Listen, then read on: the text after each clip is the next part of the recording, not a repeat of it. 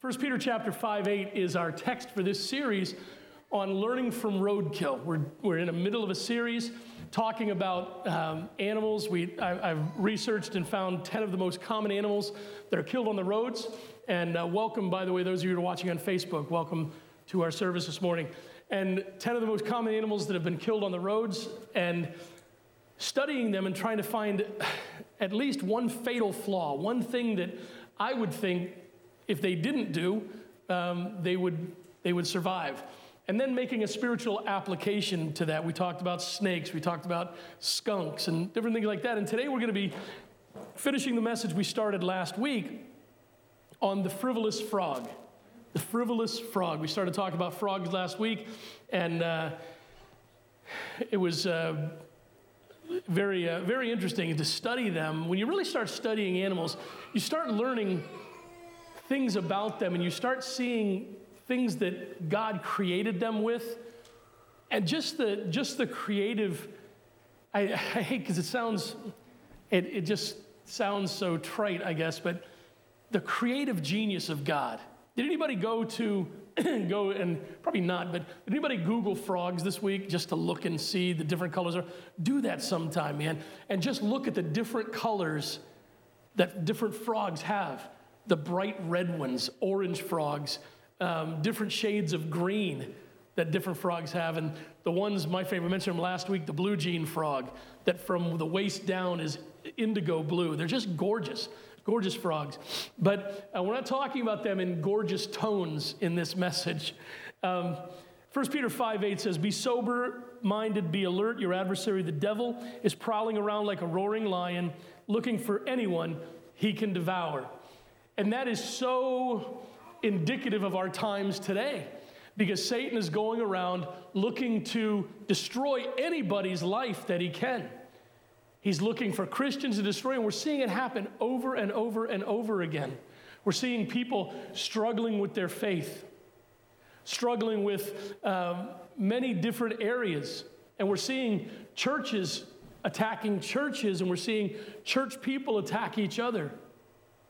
And rather than being a circle of people going out to the world trying to win people to Christ, we've become a circle of people looking at each other and picking each other apart and fighting with each other over silly things like whether or not we should meet and whether or not we should. I remember when COVID first started, churches were like, well, we don't do things online. Well, you're not going to have anything. You have to do what you have to do to reach people. But that is a tactic of Satan, to get churches to attack each other, to get Christians to attack each other, to divert us from the focus and the goal of honoring Jesus Christ with our lives and reaching people with the gospel. Now, today we're talking about frogs. Some people like frogs, some people don't really like frogs. But we all know something about frogs, and this is a continuation, so I'm going to review a little bit, and then we're going to get into the last part of the message. Last week I gave you some characteristics about frogs that I want to share with you again this morning. There are over 5,000 different species of frogs in the world. Can you imagine that? Not only did God create frogs, he created 5,000 different species of frogs, just because he could. And each one of those frogs, we'll get there in a second. A group of frogs is called an army, become my favorite animal. Just because of that, frogs drink water through their skin. They soak it in. Would that be called science? Anybody that's science? Would that be called osmosis? Would that be an example of osmosis? Sure. Maybe I'll look it up later. We just soak things in. Frogs are found on every continent except Antarctica. And each frog species, this was one that was really unique to me because of the spiritual application we can make. Each species of frog has its own particular call. So one frog, a frog from one species makes its call, and only a frog from the other species recognizes it.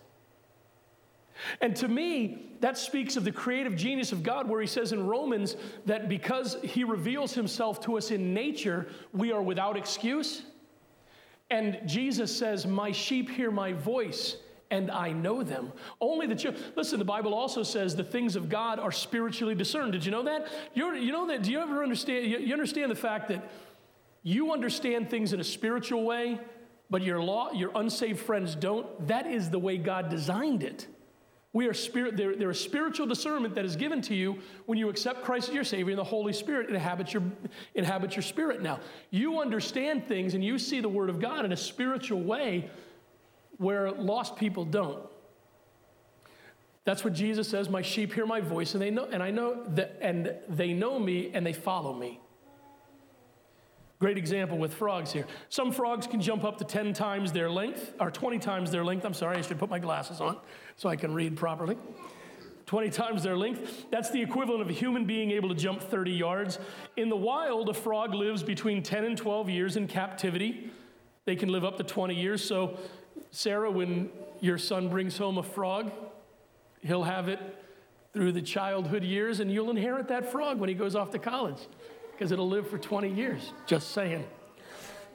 Yes. Yes, because I know your son will bring home a frog, and Jeremy will teach him how to play with it, because that's Jeremy. But I digress, okay?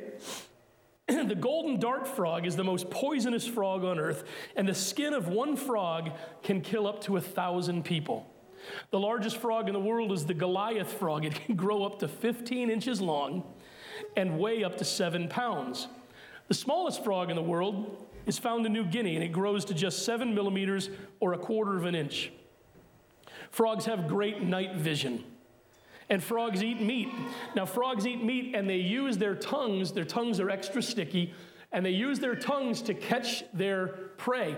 In fact, a frog's tongue is connected. Our tongues are connected at the back of our mouths. A frog's tongue is connected at the front of its mouth, so it can reach out farther. And frogs catch their prey, and they bring it into their mouths, but their eyes are on the top of their head, and they're designed in such a way that when they bring the food into their mouths, they can sink their eyes down into their mouth, and it helps push the food along. It's so cool. Kind of weird, but kind of cool. And frogs are active during rainy days and especially rainy nights. Looking for a fatal flaw, which is what we're doing in this series. We're looking for the fatal flaw in each animal. Looking for a fatal flaw in a frog is very difficult because for a few different reasons. I dug in and I kept struggling to find what it was about frogs that I could make an application with. And then as I researched, I came across a couple studies, and one in particular, and it dawned on me. The frog doesn't really have any compelling reason to be on the road. There's no real reason for the frog to be on the road. He's got everything he needs in his pond. And yes, he likes to go back to his pond of origin, but there's really no reason for the frog to leave his own pond. So he really has no compelling reason to be on the road. And in this one study I read, the researchers, they went out at night, they studied them at night, and they observed the frogs on a rainy, dark night, on a wet road, and they said it looked like the frogs were playing in the rain on the road. That's how they described it. They weren't just trying to cross the road, it looked like they were playing in the rain on the road. And in fact, there are times when an entire army of frogs will be on the road, and almost an entire army from one pond will be killed on a road in one night because they stay and play on the road. At least that's how it appeared to these researchers. And then it hit me. For us as Christians, it's like playing in a minefield. All of this leads me to the conclusion that frogs die on the road because of their frivolous activities. And today, we're going to be finishing our sermon about the frivolous frog. Being on the road isn't where they were designed to be. Hunting on the road isn't where their gifts are best used. And playing on the road puts them in immense danger. In short, the frog has no good reason to be on the road. There's nothing there that he can't find in his natural habitat. It's a frivolous action. It lacks any serious purpose. And I believe many Christians are like frivolous frogs, and that's what we talked about in last week's message. Frivolous Christians involve themselves in actions and activities that are not designed for followers of Jesus. They spend much of their time in things that don't use spiritual gifts, and by their choices, they place themselves in great danger. Understand this. You have enough to be concerned about as a Christian with Satan, right? Our text verse is 1 Peter 5:8. This dude's already going around like a lion looking to devour you. You don't need to make yourself easy prey. But yet many Christians do. We put ourselves in situations, or we ignore the dangers right in front of us, and we make ourselves easy prey. And it's danger that we choose, and it's danger that is easily avoidable. It's as avoidable as a frog not going into the street. Do you realize that? If a frog didn't go into the street, it wouldn't get hit by a car. That is so obvious, isn't it? And yet it's so true. If a frog didn't go into the street, it wouldn't be run over by a car. If Christians, if we didn't put ourselves in situations and places and circumstances where our destruction is almost assured, we wouldn't have those problems. Yet we do. The word frivolous means not having any serious purpose, overconfident, daring. Frivolous faith means that there's not much there. Having a frivolous faith means there's not much there. There is grave danger for a believer who faces life with a frivolous faith. And last week we talked about three dangers of living with a frivolous faith. The first one is it's senseless. Not that it's senseless to live in faith, but a frivolous Christian living their life with a frivolous faith sees living as a Christian as senseless. It's senseless service and sacrifice. Service and sacrifice in a church seems senseless to a frivolous Christian. The things of God seem burdensome and foolish. Oh, why do I have to do that? Why do we have to do it that way? Oh, I don't have to go to church. I can worship God anywhere. You've got a frivolous. I'm done with the crazy little arguments and little discussions about this, because none of them work for you. Okay? Church is necessary. We're finding that now. People are finding that out now. I'm talking with people left at the boys' baseball game yesterday. Erin was. She's a good multitasker. Erin is. I don't tell her. Okay. But I think she has ADD. Because Erin can, I have to focus. I got a new watch band. We're off topic, but that's okay. I got a new watch band for my Apple Watch. And it's one of those paracords, those survival cords, but it's got the ichthus, so it's like my savior. The one thing that they didn't describe in it is the fact that the clasp has this little button, this little bar that screws out, and it's not attached. So every time it comes out, you have to put it back in when you want to put the watch on. My wrists are not small, and this left one, I got this crushed in a forklift, so it's kind of flat. It really is. It's kind of flat. And putting a watch on this left wrist, it's crazy, and I have to focus really hard, and it takes about 5 or 6 minutes and sometimes longer to put my watch on. Erin can do that while she's doing several different things. I have to focus on this. Erin can do several things at once. She's the ultimate multitasker. And yesterday at the baseball game, while she's watching our boys play baseball and cheering them on and being the loud cheerleader, in fact, when Joao, if you go to Flavia, her Facebook page, Joao, Osvaldo and Flavia's son, our Brazilian pastor's wife, he hit a grand slam yesterday for us, won the game for us. And you can hear, I listened to it with the sound on, and I heard Erin screaming and yelling for Joao. And all of them, yeah. But while she was doing all this, she's talking to 2 moms about our church at separate times at a baseball game. So she's multitasking. And at this time, we need that kind of stuff. We need to be able to multitask. We need to be able to talk with people. Why? Because right now, In this moment in history, people are looking for something to believe in. And as the church, we're struggling to find our footing many times. Many Christians are struggling to find their footing. And when at the greatest moment in history, in our lives, to share our faith, when people are ready for something, Christians are being distracted. And we're not able to multitask, and we're not able to survive the COVID pandemic and the mental stress that it puts on us and still live our faith. And for some people, service during this time is senseless. Church attendance during this time is senseless. Reaching out to others with our faith right now is senseless because I just need to survive. The little things about God are burdensome and foolishness to them. Following God's rules makes no sense. And when you start seeing the things of God and the commandments and the teachings of God as rules rather than guidelines for life, you're in danger. The second thing we saw is that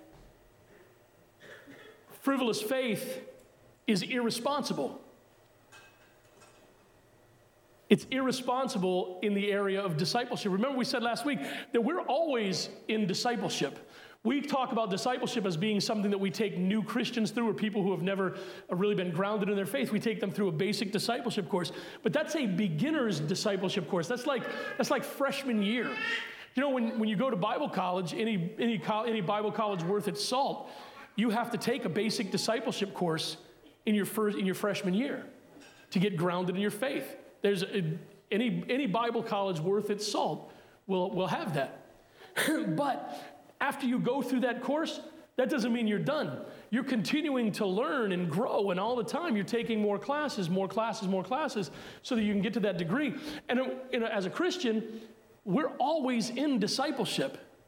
We're always in discipleship. Do you realize you're always learning?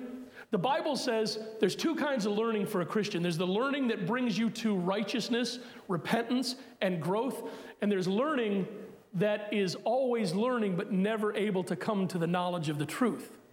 So there's responsible discipleship and there's irresponsible discipleship. And frivolous faith is filled with irresponsible discipleship. What's the problem with irresponsible discipleship? It leads you to false beliefs. You start really believing what the internet has to say. You don't worry about the credibility of the person. You just want to hear what you want to hear. And the third mark of danger of living with frivolous faith is that it's superficial. It's superficial. That worship this morning was awesome. I get to see it. I get to be through it twice. And just the energy that Lewis brings to when he sings, I love it. He's just got an energy.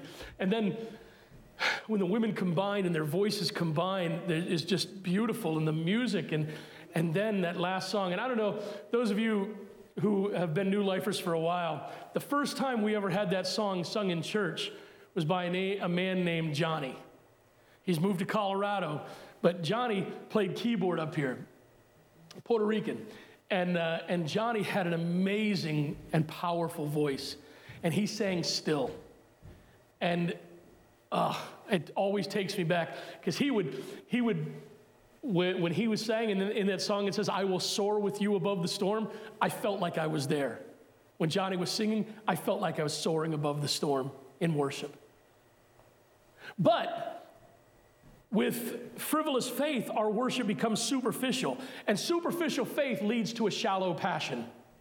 Superficial faith leads to a shallow passion. It's experiential. You live and you walk in your life as a Christian from experience to experience. And the only way you can grow, the only way you stay excited is to have another experience. And that's totally opposite what the Bible tells us. Paul says we grow from faith to faith. Why? Because the just will live by faith. What does that mean? That means that you live by faith expression to faith expression. And when you express your faith, take something as simple as giving to the church. You say, I can't afford to give. And you'll have other people from another generation say, well, as a follower of Christ, you can't afford not to give. And you need to take, and it's difficult and it's a struggle, but you take that step of faith and say, I will give this amount to the church. But it's a little bit scary because the security of finances is no longer there. Have we not seen in the last 9 months that there is no security in finances? People are losing their homes. People lost their jobs, and people are losing everything right now. It's fleeting. But Jesus said, I will take care of my own. If I take care of the sparrows of the air, I will take care of you. If I take care of the flowers of the field, I will take care of you. So you take a step of faith, expressing your faith by giving financially to the kingdom of God through your local church, and God blesses you. And you say, oh, okay. Well, it worked that time, so let me try it again. And you do it again. And then you become very faithful. But sometimes in our giving, it turns into a routine, right? And we don't even think about it, and it becomes routine. What do we have to do then?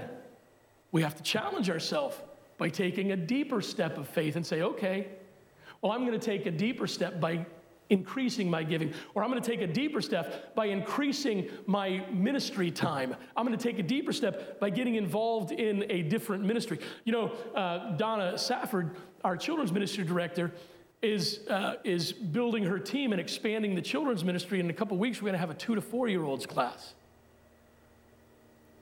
That's a step of faith. And those who are getting involved in that are saying, okay, I'm going to take a deeper step of faith and give more of my time to ministry, and God's going to bless. Because we grow and live and become more for Him from faith to faith. Not experience to experience, but from expression of faith to expression of faith. And the more faith you express in God, the more He blesses you so that you will grow. But frivolous faith doesn't understand that, and frivolous faith doesn't live that way. And Jesus doesn't want us to live that way. He wants us to live with passionate faith, and this is where we'll pick the message up and finish. Jesus wants us to live with a passionate faith. How do you know that you're living life with a passionate faith? Understand this, there's nothing frivolous about the walk of faith. There's nothing, listen, nowadays, right now, we're in the nasty now and now. You remember the old-time preachers would say, we sing about the sweet by and by, but we live in the nasty now and now. Well, we're living in the nasty now and now, right? These are tough times. These are difficult times. And it's a struggle to continue to live by faith and to continue to trust God when the world just continues to crash around you. Let me tell you, follower of Christ, now is when your faith is most important. And now, times like now, are when your faith is most visible. Because the world is crashing around us, but the righteous will stand. The world is crashing around us, but followers of Jesus who are anchored and solid in Him are standing for Him right now. And we're being witnesses for Him. There's nothing frivolous about the walk of faith. It's difficult, it's challenging, it's full of obstacles and attacks. Don't fool yourself. It can be brutal. Approaching your walk of faith in a frivolous manner will go a long way to ensuring your spiritual destruction. Because of this fact, it's imperative that we understand how to live and walk in faith God's way. The first thing I see about a passionate faith is that a passionate faith takes life and ministry seriously. A passionate faith takes life and ministry seriously. It influences your serious decisions and understands that it takes every part of the body of Christ to build a church. It takes every part of the body of Christ to build a church. I am so excited about the last few weeks here at New Life. Not just because we've come together as a church, not just because we continue on and this and that and the other thing. I'm excited because I'm seeing more and more people come back. Do you realize if the two services were together as one, we would probably have to use the overflow room right now. That's why we have two services. Most churches are having sign-up sheets right now, and you have to sign up for a service. I get that because they're limited space, but what that does is leave a whole bunch of your people out in the cold. So that's why we went to 2 services. And if we start filling up both services, we're going to go to a 3rd service. We're limited by how many people we can have in here, and the last thing I want to do is have us shut down because we break the rules. But we still need to offer the ability for all of our people and visitors. We've had visitors the last few weeks. People are coming, people are looking for churches. People are looking for places to go worship. And it's important that we as a church take our ministry seriously. And I'm seeing that at New Life. Did you know that other churches are shutting down right now? They're shutting down.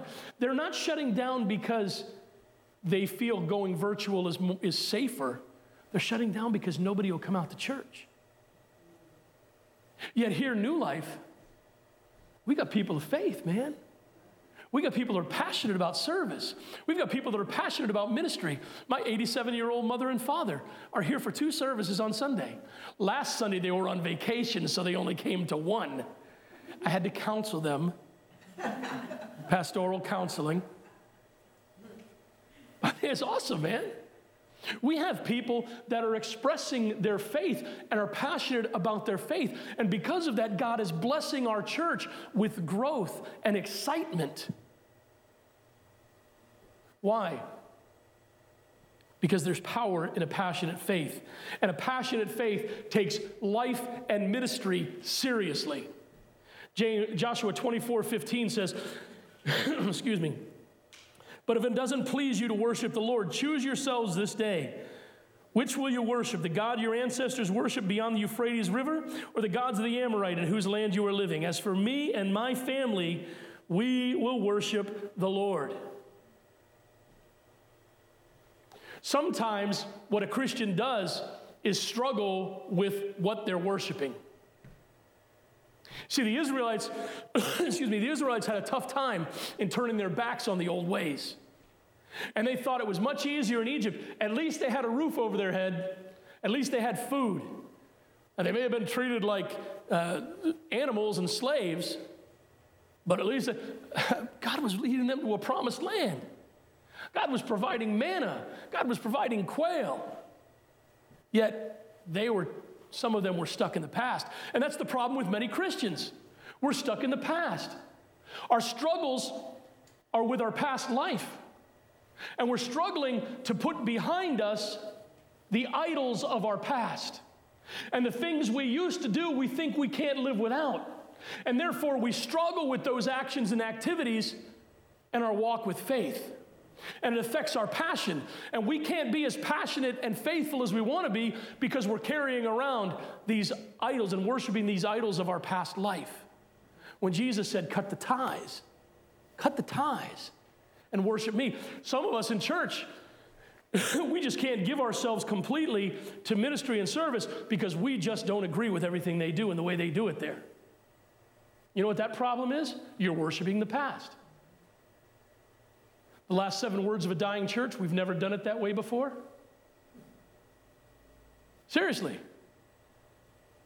It is important that we as individuals, followers of Christ, and as church members learn how to adapt to situations. Jesus never changes. The Bible says God never changes. Jesus Christ the same yesterday, today, and forever. The message of Jesus Christ never changes. But the method with which we get that message out better change. It better change. I remember 5 years ago when we started doing Facebook Live. How many of you were here when we started doing Facebook Live? And anybody remember, anybody here hold a phone? I know Aaron was one of the phone holders, and we had some people that would hold the phone during the service.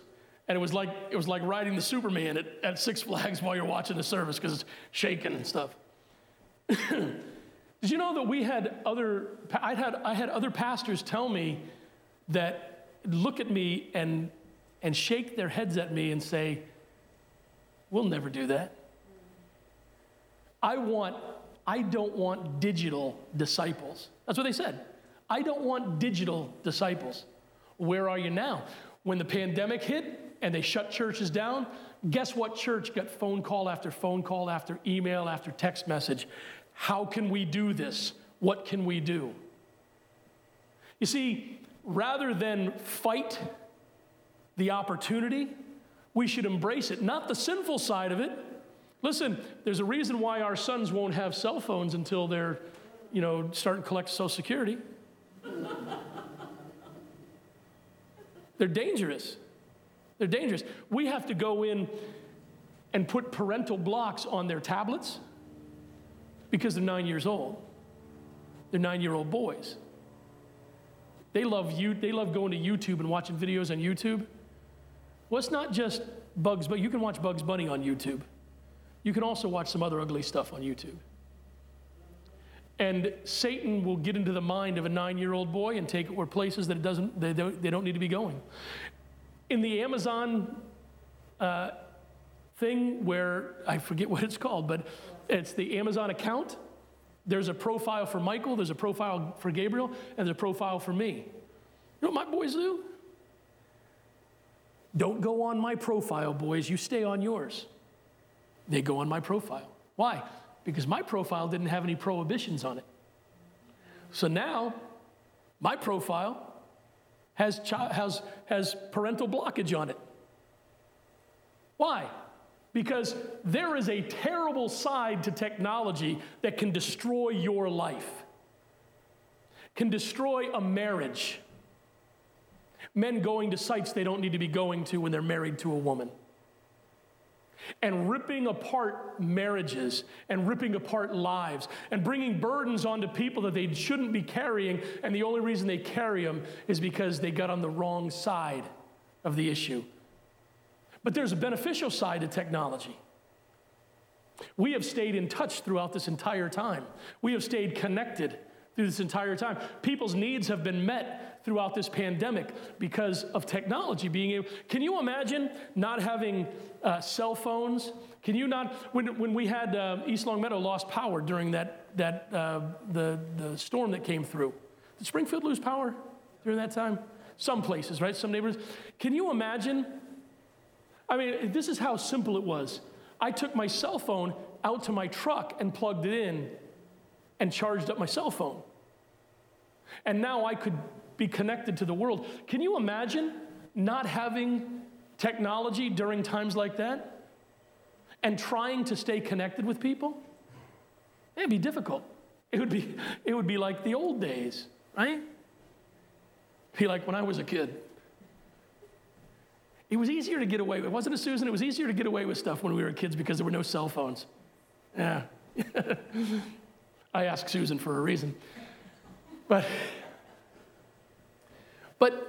nowadays, this technology can be a blessing or a curse. And as Christians, we need to see it as a blessing, keep it in that blessing category and that blessing column so that we can use it to benefit the kingdom of God. Matthew 6:24 says, "No man can serve two masters, since either he will hate the one and love the other, or he will be devoted to one and despise the other.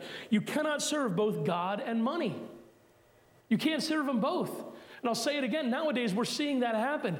All the trust we had, your 401k, taking big hits. All these things. We tried to serve, Christians tried to serve God and money. Churches, you know what some of the biggest struggles that churches are having right now, some of the bigger churches? They had to build bigger, better, more elaborate. They had to have coffee shops. They had to have, and they don't call them coffee stations. They had to have bistros in their church. And now that nobody's going to church, they're falling short of their mortgage. And they're losing their stuff. They're losing their property. Because we began to worship money rather than worship God. And we wanted to be entertained rather than be drawn into ministry. And we weren't really taking, remember, we go back and it's shallow faith. And you start choosing a church by the kind of coffee they serve. That's shallow. Matthew 16, verses 24 through 26 says, "Then Jesus said to his disciples, if anyone wants to follow after me, let him deny himself, take up his cross, and follow me." Listen, Christian, the weight of your cross is immense at times. The weight of Jesus' cross was immense at times. Remember, Jesus fell under the weight of the cross. How many times have you fallen under the weight of your own cross? It's become too heavy for you to carry. Yet, because you've exercised serious faith and connected with brothers and sisters in Christ in a church, a Simon of Cyrene has come along and has picked up your cross and walked with you and helped you get it to where you need to go. He goes on, and he says, "For whoever wants to save his life will lose it, but whoever loses his life because of me will find it. For what will it benefit someone if he gains the whole world, yet loses his life? Or what will anyone give in exchange for his life?" The second thing I see about a passionate faith is that passionate faith makes every decision important in the light of God's plan. Passionate faith makes every decision important in the light of God's plan. When you're a passionate follower of Jesus, there are no small decisions anymore. Why? Because every decision you make is going to be attacked and questioned and challenged by Satan. Somewhere along the line, you're going to make a decision to follow Jesus Christ. And as you get down that road, you're going to be like taking a hike in daylight, but getting lost on the path. And darkness falling. And now you're questioning that decision. Why did I ever start down this road? And Satan is going to attack you and say over and over and over again, you made a bad choice. That passionate faith is going to say, no, I didn't. Because I prayed about it. Because I had a peace from God. And I know that if I just keep moving forward, I'm going to find daylight.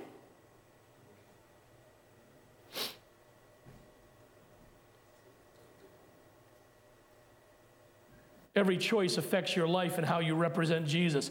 Every choice influences your direction in life. Every choice has a determination for your future. Every decision literally has the potential to be eternal life or eternal death for someone without Jesus. Every decision needs to be viewed through the lens of God's word and his plan. I've made no bones about it. I've talked about when growing up in my father and mother's house, being a house of prayer and a house of faith, and my dad praying over little things, even buying a used car, right? Said this in the first service. I remember as a kid, Susan, you remember the blue car that Dad came home with one day? It was like a blue, I forget, was it a Buick, Dad? I forget what it was. Oldsmobile, blue Oldsmobile. And that car, some of you younger folks will think that we were crazy, but Melvin, you'll feel me on this one. It had no seat belts and no back seat. Remember that? No seat belts and no back seat. All it has was couch cushions in the back. And that's what we sat on. That's what we sat on, man. No seat belts, and we sat on couch cushions in the back seat. It was awesome. It was awesome, right? I can remember when my dad and mom would come home in a car and we'd run out. I remember it was a big deal when my parents would get a new car and we'd go out and sometimes they'd test drive them and they'd bring them home and they'd park it in the yard or in the park in the driveway and we'd come out and look at it. I remember talking to my dad and I'd say, "Dad, are we going to get this car?" And he'd look at me and say, "If it's God's will, we're going to pray about it. And if this is the car God wants for us, then God's going to provide it for us." And you know that thank you, Mom and Dad, for raising me that way. That means a lot. Because nowadays, I pass that on to my children. And my wife and I live that way. And we pray about what God would have us do. When we chose to buy a home, that's a big step for a pastor of a small church. That's a big step, moving out of a free house to now live on the economy. And I prayed. I said, God, if this is your will, if this is what my family needs, then open that door. And the doors flew open all over the place. Did you know that the pandemic couldn't even stop God from giving us a house? The day we signed our mortgage, the day we signed on closing, is the day they shut society down. The lawyer opened up her office just for us. That is a fact. You trust God and you're passionate, you live from faith to faith, God works everything out. Even Satan's designs can't stop his plan. Hebrews 11, verses 1 through 3 says, now faith is the reality of what is hoped for, the proof of what is not seen. For by it our ancestors were approved. By faith we understand that the universe was created by the word of God, so that what is seen was not made from things that are not visible. Job 23:12, I have not departed from the command of his lips. I have treasured the words of his mouth more than my daily food. How did Job get through such an amazing struggle in his life? He lost everything in a matter of minutes. How did he survive? Because he trusted the words of God more than he trusted the things he needed to stay physically alive. Job knew that I cannot survive spiritually. And if I can't survive spiritually, then life is not worth living as a believer. And I cannot survive spiritually if I am not connected to my source. And it's more important for me to be connected to my spiritual source than it is for me to be connected to my physical source. I have esteemed the words of his mouth more than my daily food. And that's passion. That's passionate faith. And the last way I see passionate faith being important to us is this. Passionate faith builds an intense fire in our spirit. Passionate faith builds an intense fire in our spirit. Faith in Jesus is not a hobby. Faith in Jesus, walking this walk of faith, is not a hobby. Ask anybody who walks this walk faithfully and intensely, and they will tell you this isn't a hobby. Following Jesus isn't for the faint of heart, because somewhere down the road you're going to be attacked. Remember that song, Farther Along? Farther along we'll know all about it. Farther along we'll understand why. I always love that part, cheer up, because we always, anyway, just cheer up, my brother, live in the sunshine. You'll understand it all by and by. Well, there's a part in that song that said, Christians struggle, but others about us are never molested, though they're in the wrong. Right? People prosper in this life. People who don't care about Jesus Christ don't want anything to do with him. They prosper. Why? Because this is all they have. And the children of God are attacked because Satan wants to stop us from serving. He wants to destroy your passion.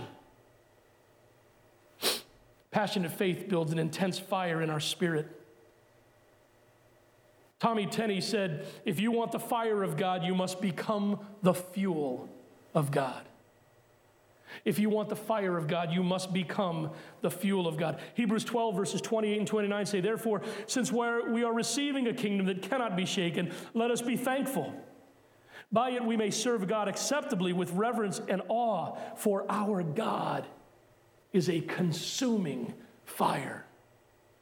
Our God is a consuming fire. He wants to consume you. He wants to take over, and he wants to consume your entire life and have you live as a burning bush before the world. Remember the burning bush that Moses saw? The great thing about that bush was that it was on fire, but it didn't burn. It was not consumed. What does the Bible say? We are not consumed by our daily problems because of the faithfulness of God.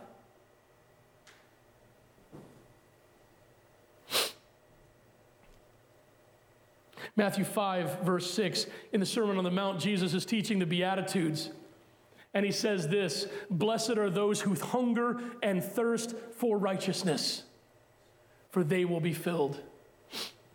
Does that describe your passion for your walk with Jesus? You hunger and thirst for righteousness? Let me give you this illustration. Friday, Aaron and I went out and celebrated our anniversary. Our anniversary was Thursday.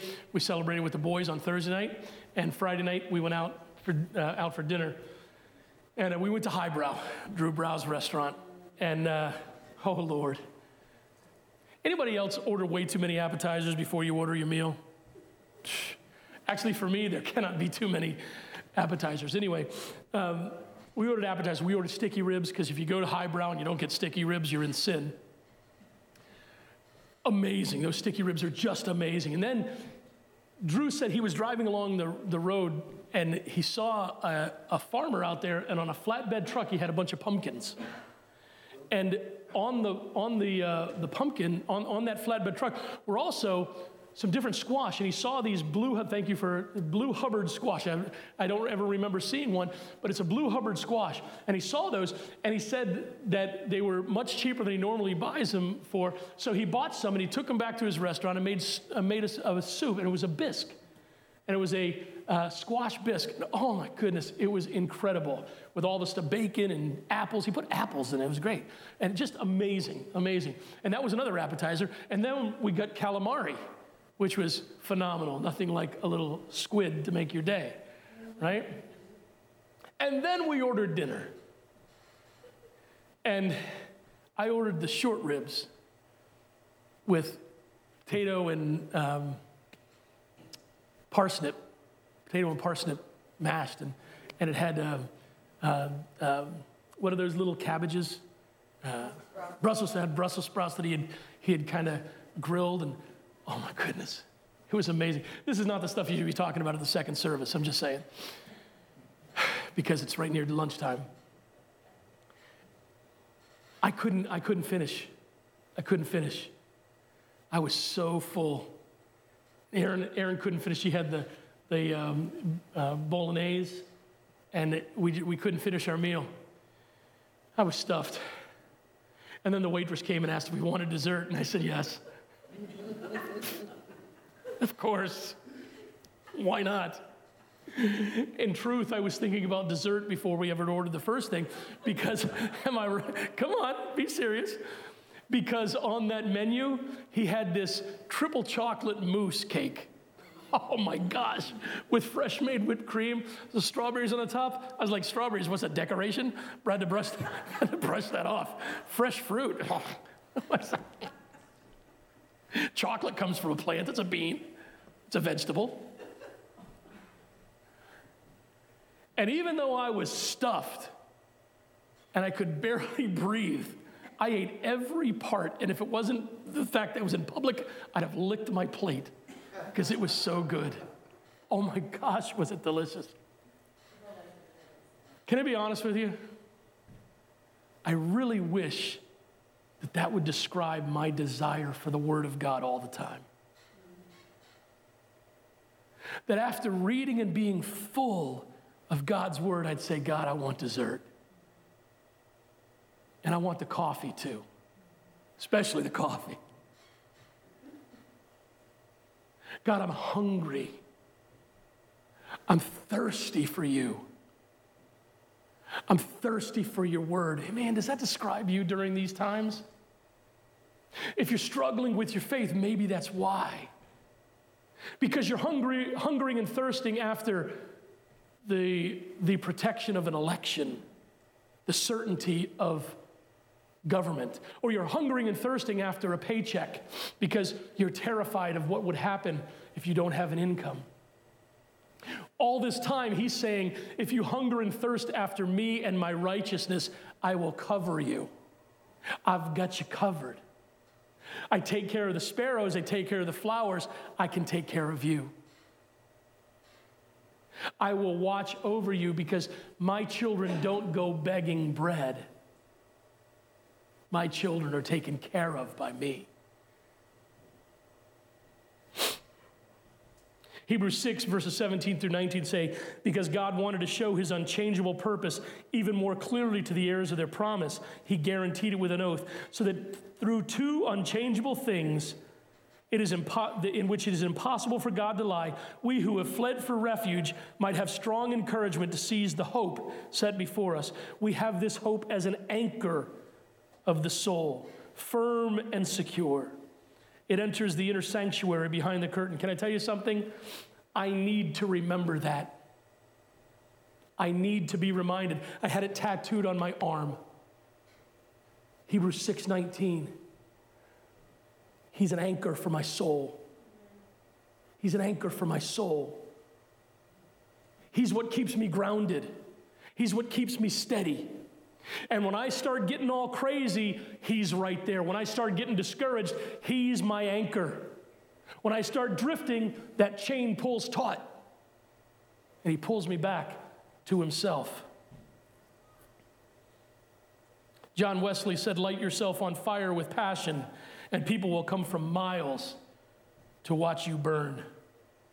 And Jeremiah 20, verse 9 says, I say I won't mention him or speak any longer in his name, but his message becomes a fire burning in my heart, shut up in my bones. I become tired of holding it in, and I cannot prevail. It has to come out. Why? Because Jesus, I'm hungry for you. Jesus, I'm desperate for you. That's a passionate faith. That's the passionate faith that will keep you close to him. That's a passionate faith that will keep you strong during the struggles. That's a passionate faith that will keep you connected and busy and active and productive during the most scary times in your life's history. Because you know there's a purpose behind it. Listen, what's going on today is not Satan winning. Can I tell you that? Let me just give you a little insight to what the Bible has to say. This pandemic, all the weather stuff, the crazy stuff that's going on in the weather today, all the struggles, the racial tension, the anger, the fact that nobody can get along anymore. Nobody, man, nobody can get along. Did you see a racer on a bicycle team got fired for saying he liked Donald Trump? His company fired him? Listen, I don't care who you like and who you don't like, but you should have that right to like who you like and who you don't like. And you lose your job simply because you voted for somebody else? That's pathetic, but that's the world we live in today. All these things that are going on are not Satan winning the battle. All the things that are going on, the Bible calls birth pangs. This is God saying to his children, your time on earth is short. Get busy. People need me. And he's trying to tell to the world, your time is short. Do you realize that when Jesus, and we're off topic, but it's a tangent, so we'll be able to reel ourselves back in, okay? Do you realize that when we leave here in the rapture, because we're pre-tribulation, that's what we teach here, that we're going to go in the rapture before the tribulation. Do you realize that when the rapture takes place, people have 7 years left to find Jesus? What'll make it difficult is that the church is gone. Our time is short. What God is trying to say to us is, listen, look up, your redemption draws nigh, but other people need it too. So get busy. Get busy. It's like that bumper sticker that's supposed to be funny. Jesus is coming back, look busy. Well, that's true. Jesus is coming back, get busy. Get busy. No one ever said that walking the road of faith would be easy. No one ever said that you'd be successful in every endeavor, but Jesus did promise to walk with us. He promised to even carry us when we need him to. All he asks is that we surrender our will to his. Frogs get killed on the roads because they fool around. They don't take the danger seriously, and eventually a car comes along that takes them out. That's the tragedy of a frivolous frog. If you're one of those followers of Jesus who doesn't take it seriously, the dangers, the attacks, the challenges, the struggles, or the disappointments, eventually one will come along and take you out. Your frivolous faith won't be enough to stand against it. Why not make today the day you get serious for God? Why not make today the day you started following Jesus with passion and started building your life on Jesus? As we close, I want to share with you some words from the song, Build My Life. It says, and I will build my life upon your love. It is a firm foundation. I will put my trust in you alone, and I will not be shaken. Would you bow your heads with me in prayer? Father, we thank you so much for the privilege of being here today. Lord, it is not a burden to have two services. It's a blessing. Father, I love sharing your word, and I'm so thankful that you give me that privilege. And I'm thankful that people have braved the circumstances of life. Here in New England, in the wintertime, we have to brave the elements to come to church. But right now, we're having to brave the circumstances of life, God. I'm so thankful that we have so many that chose to. I'm so thankful that we've had so many that have chose to watch us on Facebook.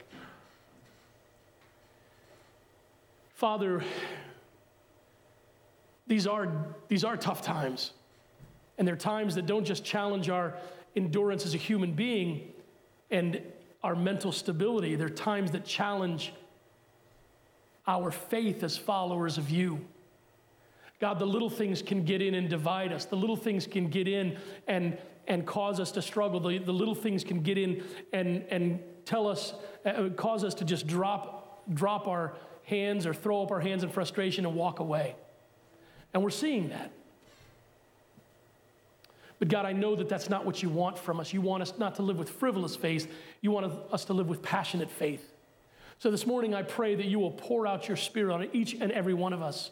You'll anoint us with your passion. You'll anoint us with your power.